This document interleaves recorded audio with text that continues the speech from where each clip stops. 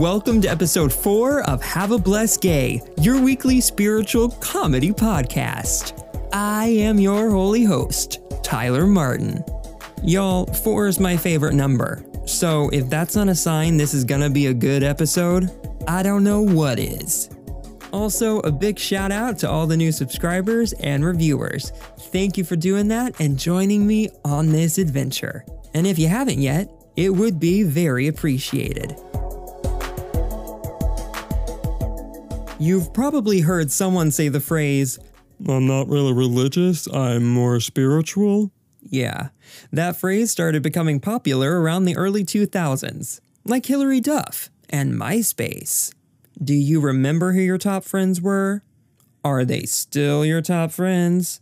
Yeah, probably not. Some people think that ideology is slowly taking the place of organized religion. And I think, yeah, because most organized religion sucks. Like I touched on in the last episode, there is a major difference between being religious and being spiritual. Religion is community. It is a social, cultural system of beliefs, usually with specific forms of worship toward a higher power, or powers. Now, spirituality or faith is the quality of being concerned with a human spirit or soul, as opposed to material or physical things. In other words, it is your own personal relationship with yourself, the universe, or a higher power. It is faith in things not necessarily seen, a connection to the soul and this amazing world around us. And here is a very important takeaway. People can be spiritual without being religious. And in that same way, people can be religious without being spiritual. And honestly, I think I see more of the latter. People doing horrible, ethically shitty things in the name of religion. But I digress. In this episode, I'll be chatting with Casper ter Kuile, the author of the new book, The Power of Ritual, turning everyday activities into soulful practices.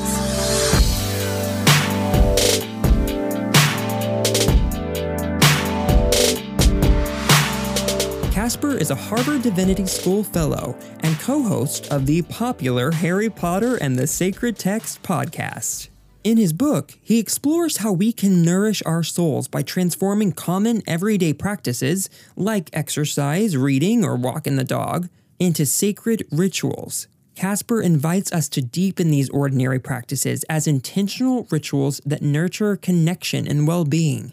It's a call to heal our loss of connection to ourselves, to others, and to our spiritual identities. So, if you are a person who might not feel connected to religion, but you are seeking to deepen your relationship with yourself and spirituality, you're gonna love his book and love this conversation. We dive into his book, talk about the concept of reading a text as something sacred, and how we can find more meaning in our daily lives. So let's get into it.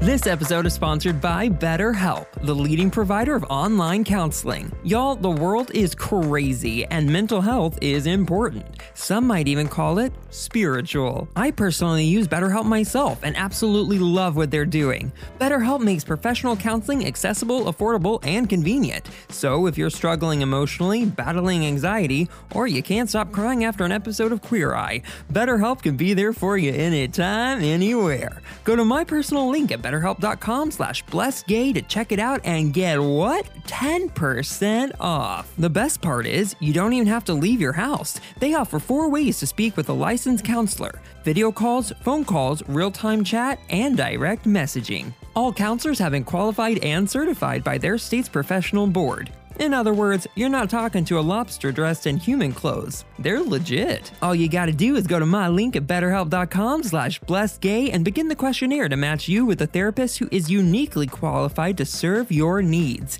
How sexy. It's super duper easy and you're matched within 24 hours or less. BetterHelp has a monthly subscription rather than paying per session, which makes it cheaper. But if finances are still a concern, financial aid is available for those who qualify. Get counseling, improve your life, and help this podcast out in the process by going to betterhelp.com/blessedgay. Sign up today and get 10% off. That's betterhelp.com/blessedgay. Casper ter Kuile, welcome to Have a Blessed Gay. Thank you so much. I'm so glad to be here. I am so happy you are here, and I just want to get into it. Tell us who you are and what the hell you do. First of all, can I say that your podcast is the best name that I've ever heard of? I was like, this is awesome. Oh my gosh, stop it. Stop it.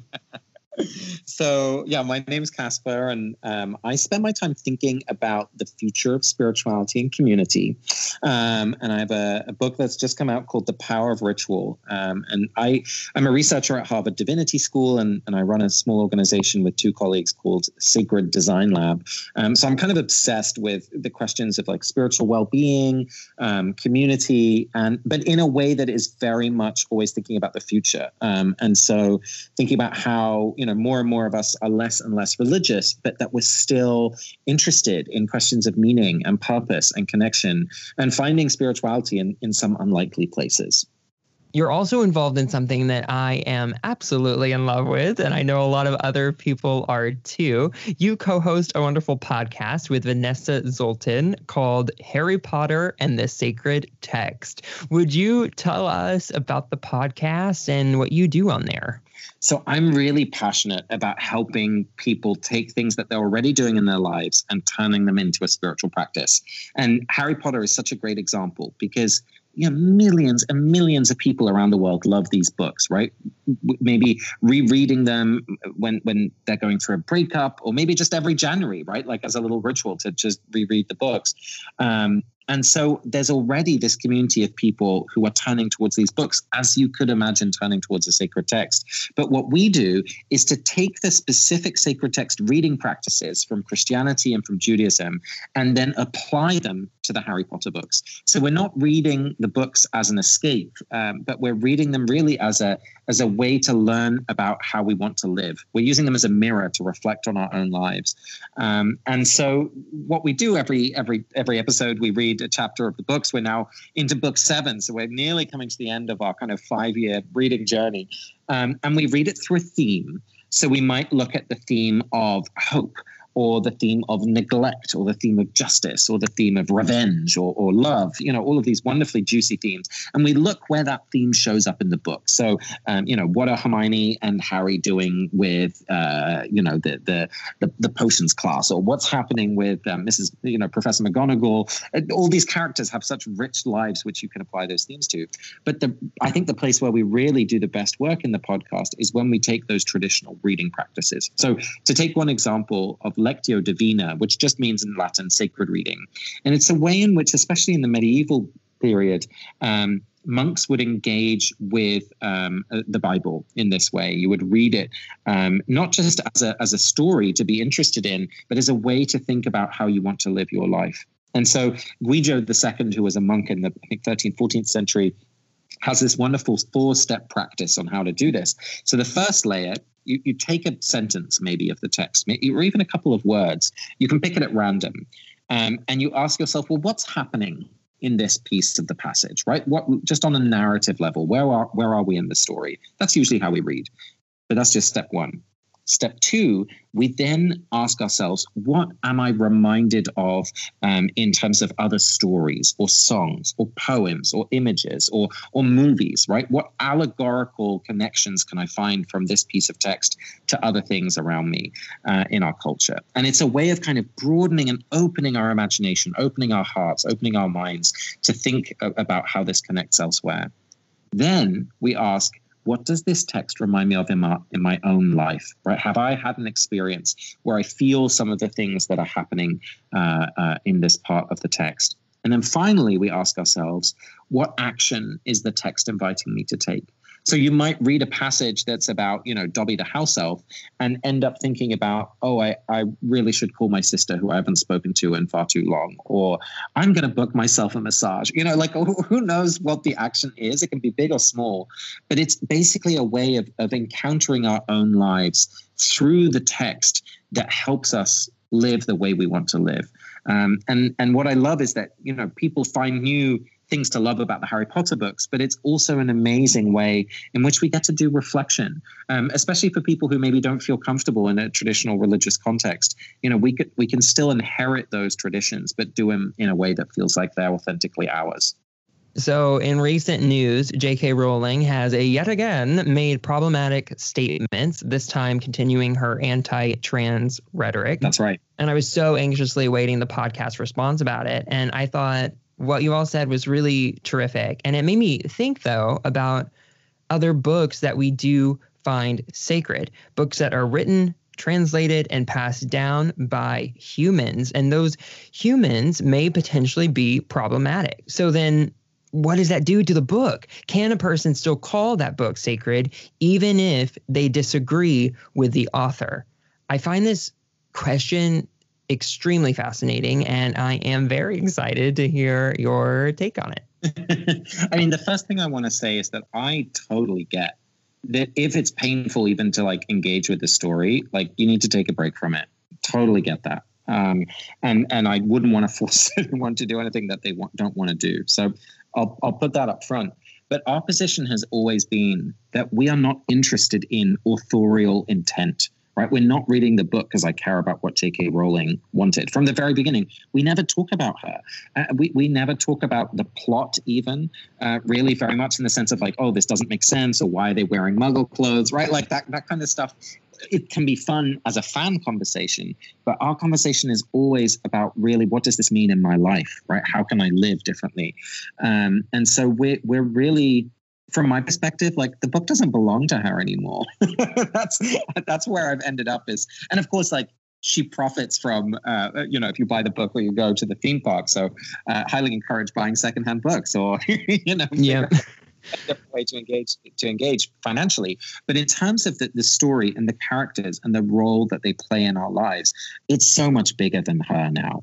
And it has been so heartwarming to see the ways in which the fandom across all sorts of different organizations has said, we stand against transphobia. We love our trans listeners, friends, and fellow readers, and to really be led by folks who are impacted by those statements. And it's something at the heart of our show as well, that we always include a voicemail from a listener, because Vanessa and I are both white. We live very privileged lives in a lot of different ways. And so we're always hungry to hear from listeners about what did they see in the text, and what can they reveal to us from their reading. And people's experiences shape their reading of the text in such powerful and beautiful ways that you see new elements in the text, but in your own life as well. And I just love having that privilege of learning from and with our community. I love all your ideas about sacred reading, and I find all the research you've done about it so interesting. And I'm flooded with so many thoughts and memories back to when I was a kid. I remember, for example, my grandparents read the Christian Bible every single day. My grandparents on my mother's side. And I would sit with them sometimes as they read, or I would even read with them sometimes. But what's interesting about it is that's all they did. They just read it aloud. They didn't talk about it. The reading wasn't interrupted or followed by discussion. It was just the reading. And so I wonder if they had taken your ideas of looking inward and outward with someone else and really talking about it, what they could have gained from it. And it makes me think, looking back as an observer anyway, it seems like that practice was maybe more of a habit than a ritual for them, a distinction that you write about in your book. And so let's go ahead and just talk about your book, The Power of Ritual, Turning Everyday Activities into Soulful Practices. It just came out June 23rd. Congratulations. It's really terrific. How does that feel to write and release a book? I mean, could you be more of an adult? Someone described the process of writing as being locked in a room with the most stupid version of yourself. That feels very true. So it was, I've never thought of myself as a writer, so it was a process.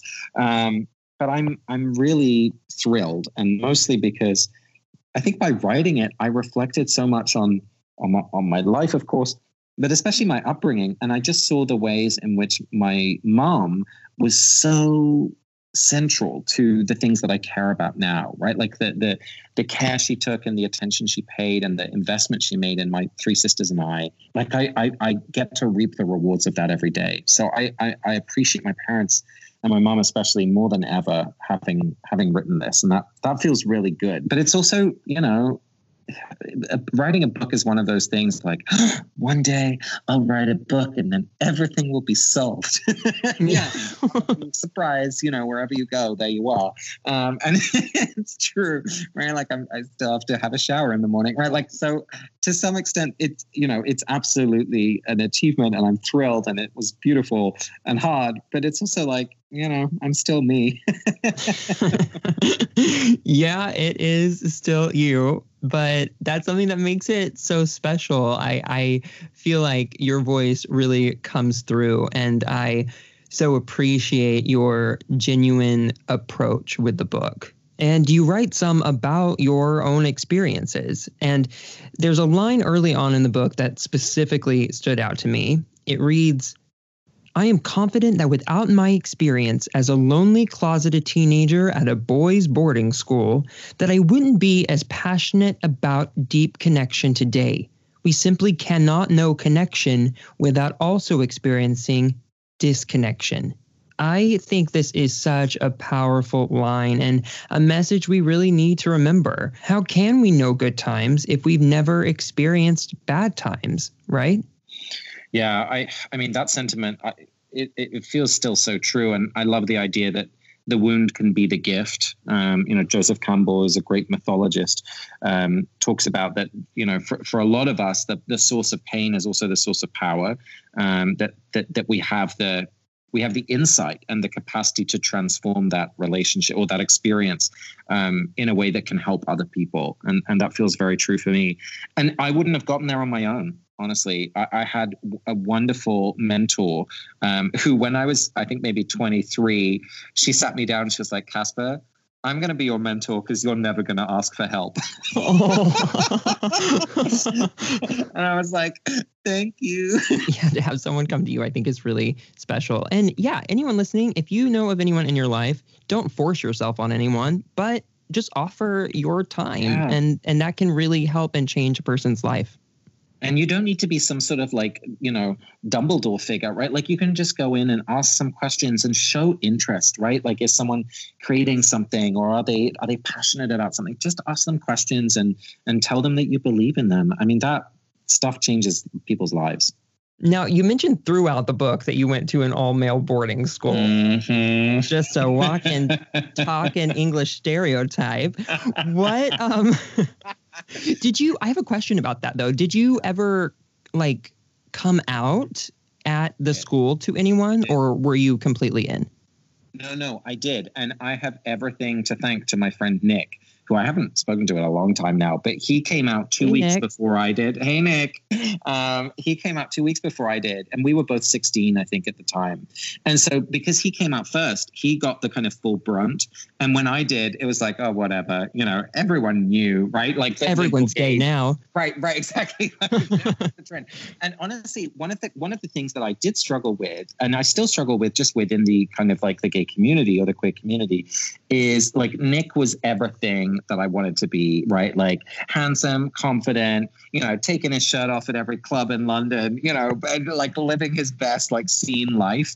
And I've always been not very sceney. I'm like listening to like Mozart and like eating chocolate, reading, like a book.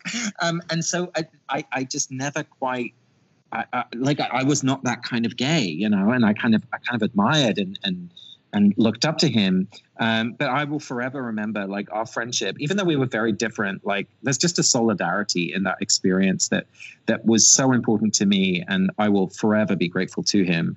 And honestly, mostly the reaction from classmates was good. There were a couple, if sometimes I still look up those people on LinkedIn just to kind of see where they are now in life. It's very satisfying. You're like, fuck you. Fuck you. Second divorce already. Okay. Oh, 100%. Yeah. I'm so full of judgment. It's not a good spiritual trait, but there it is. Yeah. So I did come out. I did come out. And again, you know, I was so affirmed by my parents and sisters and family. I know I've been extremely lucky, but as my therapist says, just because you had it better than most people doesn't mean you didn't feel any pain. So I try and hold those two things together. Coming out is just a really strange experience, especially because usually, you know, we're just trying to understand ourselves and figure out what's going on inside, which brings me to the first section of your book. You have rituals broken down into 4 sections: connecting with yourself, connecting with the people around you, connecting with the natural world, and connecting with the transcendent. In chapter 1, connecting with self, I was quite moved by a quote of one of your Harry Potter and the Sacred Text audience members. It's something that I think is just really relevant right now. The quote reads, "I thought I got where I was due to my own hard work, ambition, and courage. But as I reflect on it, I realized I'm actually fairly lazy and cowardly.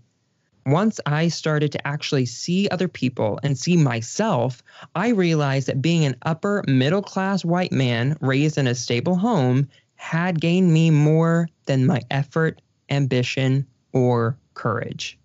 That's a really big statement and takes some deep reflection to get to.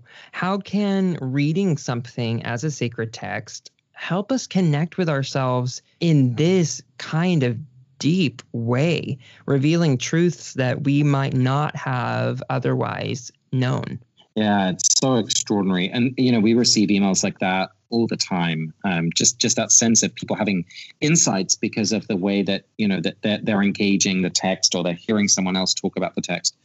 One of the beautiful things about using text as an introspection tool is that it allows us maybe to safely venture into places that we might be a little afraid to go on our own.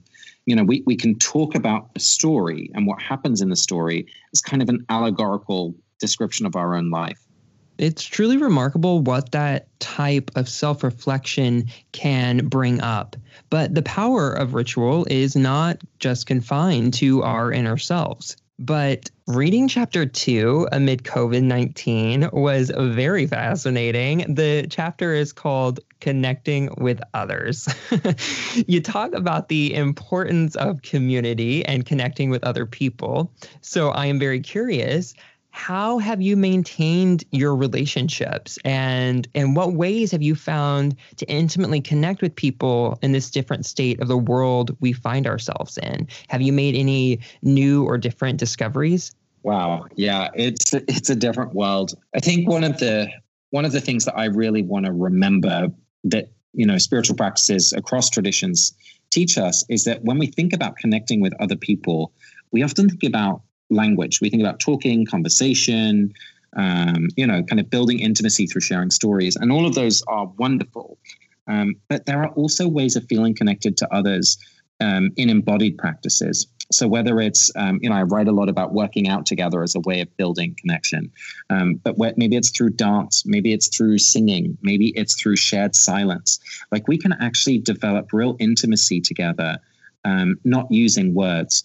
And so one of the things that I'm really interested in is how is this experience of COVID going to invite us to think about new ways of connecting together? And it doesn't always have to involve a screen, right? Like there are other ways that we can do that. Maybe more things will be happening outside. Maybe there'll be, you know, even sharing a practice at the same time, just knowing that someone else is doing it too, even if you can't hear or see each other, helps us feel more connected. So the idea of like, you know, eating the same recipe on a certain night and then, you know, later talking about it. There are all of these wonderful ways in which I think we can still feel connected. But the final thing I'll say, just, you know, a lot of focus is on community when we think about connection, but there's also other kinds of connections which have really increased in this time. I think our connection to place, to a landscape, right, a neighborhood, feeling connected maybe to certain plants that grow in our house or a tree on the street outside, right, feeling connected to time as we watch those little plants grow and have leaves and blossoms and maybe fruit. that sense of belonging to a place, I think, is one of the things that before COVID, many of us did not feel at all, and a lot of us feel a lot more of now. So there's different layers of connection, which are really important to me. My partner and I moved just like a month and a half before COVID happened. And that actually, in the way that you're saying, it was helpful, though. We have very quickly claimed the new apartment as our home, and the neighborhood as our neighborhood. And that, I think that happened because we've been here constantly 24/7. And I don't know like how quickly that would have happened otherwise. So I am actually really grateful for that, and the ability just to explore this area in a way that I definitely would not have. And continuing into chapter 3 and connecting with nature. So this was an interesting one for me because honestly, I am just so not outdoorsy. Me too. I've never gone camping, and I'm okay with that fact. Like, there was one time that I stayed in a cabin, and I thought that might be the last night of my life. Like, it was terrifying. And it was just traditionally not my thing. But I've been working on it. I've been like running outside lately. I take my dog on this like long walk. We have this beautiful trail right next to our apartment. We're very lucky. After reading your chapter, I was like, okay, I'm going to actually take these notes and I'm going to use them. And during my walk with her that day, I really just tried to embrace everything on it. I was looking at the colors. I looked at the textures, the noises. I saw flowers that I had never seen before. I found this beautiful rock wall with ivy. It's gorgeous that I had never noticed before. I don't know how I've never noticed it before. And it made the walk really special. Why do you think it is so important to connect with nature? Oh, I love that so much. And it's such a great illustration. In the book, I talk about, turning a habit like taking the dog for a walk into a ritual. It needs us to set an intention, like you did, right? I want to notice, I want to be present, to pay attention while it's happening. And I love that you chose colors, because that's such a great strategy, because it's all about using the 5 senses, right? To pay attention. So what do you notice? And then to repeat it over time. It's a walk you do every day. So I love that. There's all sorts of fascinating science about how being in the natural world helps us in our well-being, helps us feel more calm, less stressed. We're more patient, we're more creative. The kind of scientific evidence is endless. But the thing for me that's really important is to kind of decenter our individual perspective, right? Like, we live in such a me culture, and you kind of have to be in order to thrive and survive, to be able to live, to kind of really put number one first. But what we do when we go out into the natural world is to remember that we're like only one piece of the puzzle. And we are one piece, right? It doesn't make us invisible and not existing. We're absolutely who we are, but that we are only part of a much wider tapestry of living things. And to see, the world around us, not as kind of like this dead landscape that's just in the background of our life, but to see ourselves enmeshed in these intertwined systems of living things, it immediately right sizes me when I do that. Like, not everything is about me, it turns out. And so for my kind of mental well-being, and just honestly, like, being a good person in the world, I find it extremely helpful. Yeah, totally. I think it's super helpful too. And like I said, I am trying to connect more with nature, and I'll get there. But connection is a major through line in your entire book. And that continues into chapter 4, connecting with transcendence. Really, this was probably my favorite chapter. I love prayer so much. I pray every day, and I use it almost like a journal, which is kind of fun. It's like God is my pen pal. Yes. And I talk to God, or whatever I want to call it that day, in a very casual way, but it's very personal, and it's great. I have like my own relationship with that entity, and it's very helpful. For people who are religious or not, what ways can people use prayer in their daily lives? Oh, such a good question. I honestly have always felt so intimidated and also like ridicule prayer.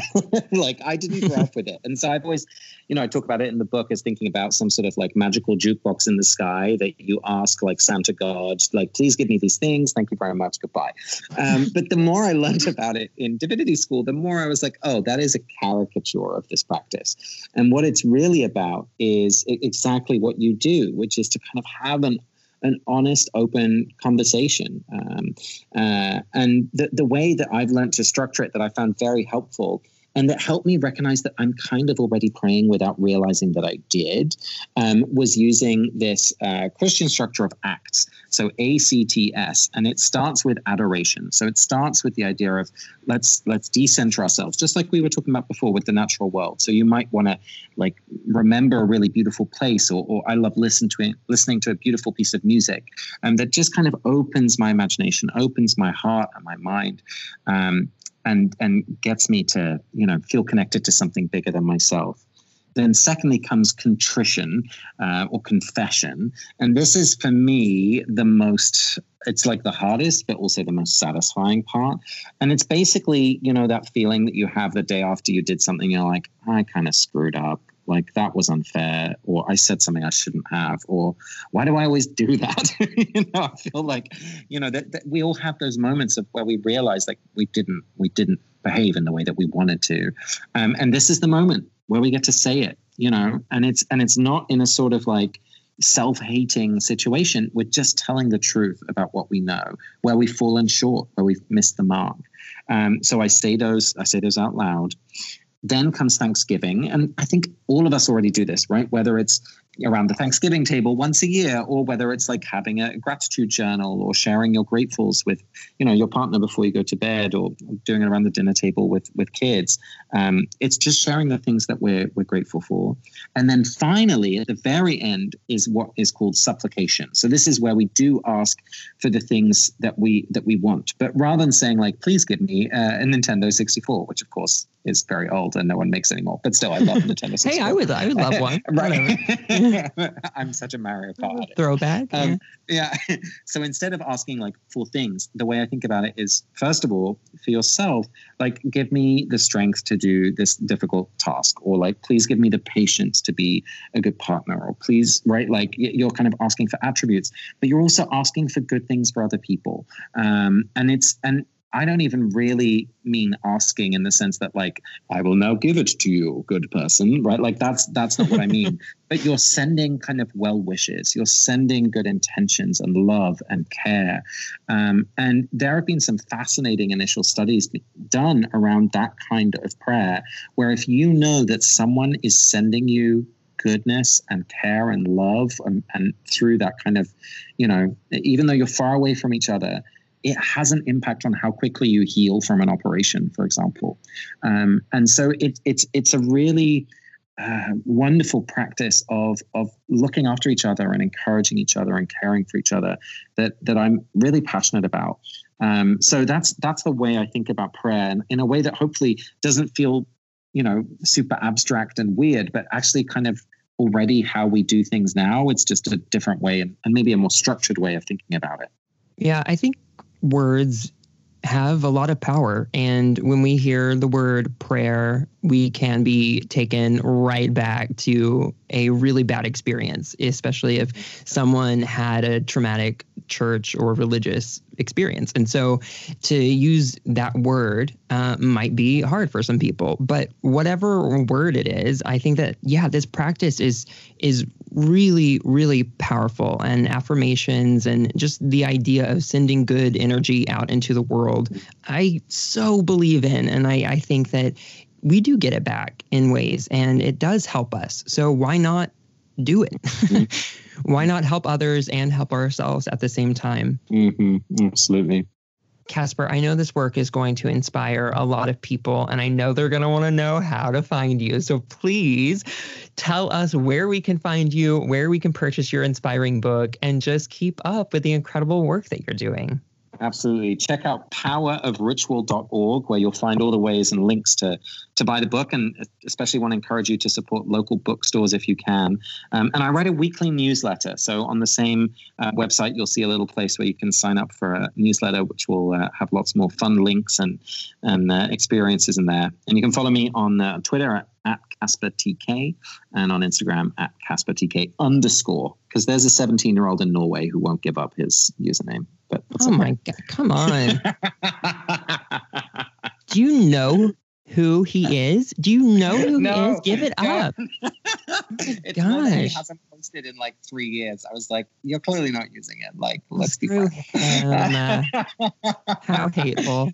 Now, Casper, I have one last request. I would absolutely love for you to bless the listeners of this podcast. It is something you do that I just really enjoy on Harry Potter and the Sacred Text, just to leave everyone with something uplifting to think about over the next few days. Oh, that's such a lovely invitation. I'd be glad to. May everyone listening to this remember that they are held in love, that they're grounded in wisdom, that they're growing to give their gifts in the world, and that there is nothing that can separate them from the belonging that all of us are inherently given. So I hope you have a wonderful week and wish you every happiness for the rest of the day. Thank you so much. That was really beautiful. Let the people say amen. Well, thank you for being on here, and really just thank you for your work. You uplift people in all that you do, and you make their lives a little better by giving them the tools and the ability to make their own life sacred and to look at it in a different lens. And so I appreciate you, and I really thank you for the work that you do. Tyler, right back at you. I so appreciate this conversation, and I know what you're creating in the world is so needed. So thank you to you and everyone listening. I really appreciate this time.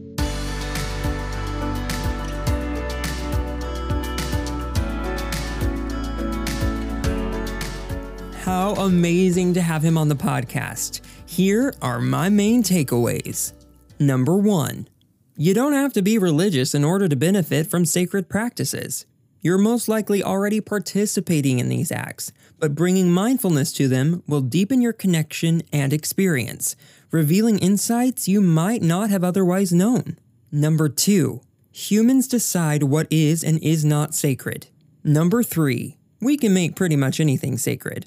Find something that you connect with, like that movie that you always watch when you're sick, and using Casper's advice, deepen your connection with it. That movie for me? Kiki's Delivery Service. Now, it's important to note and remember that not all humans find the same thing sacred. Some people believe the Torah, for example, is sacred, while others do not. But as long as a text, item, or activity isn't harmful or hurting anyone, we should respect everyone's right to choose what they find sacred. Now, I don't know how, but Kiki's Delivery Service may not do it for everyone. But that doesn't make it any less meaningful to me. Get it? Got it? Good. Number 4, any author can potentially be problematic. However, if you still relate to the content and themes, hold on to that. Just be mindful not to financially support bigoted assholes. Number 5, get outside, get that vitamin D, and enjoy nature. Learn to appreciate how small you are in this vast, beautiful world. Number 6, lend your ear to the people in your life. Don't just ask basic-ass questions like how are you, but ask questions to really get to know people. Simply asking and listening changes lives.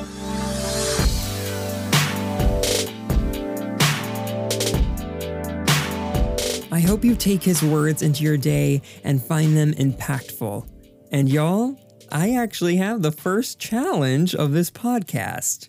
Please take a moment right now to look around. Wherever you are, take in the smells, the colors, the sounds, and just be with those sensations a moment. Is there something that comes up? A feeling? A memory? Is there a crack in the ceiling that you've never noticed before? Did you not notice how badly you have to pee? What is at your fingertips that you take for granted? Write me and please tell me what you find out. I want all the juicy details. And this is actually a 2-part challenge. I know, I got a bit carried away with the challenges, but I want to still throw it out there. I challenge you to take a book or something that you love and treat it as something sacred and just see what happens.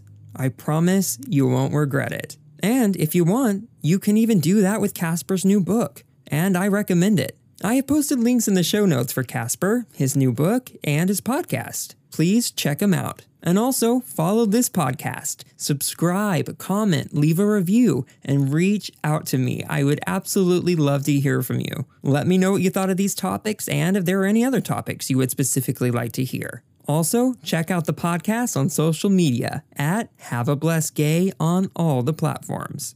Now, because this content is heavy at times, you might not be able to laugh it off. And if you are struggling and having a hard time, I will always post helplines in the show notes, so please reach out if you need to. Just remember, you are special, you are purposeful, and you are fucking beautiful. Have a blessed gay, y'all.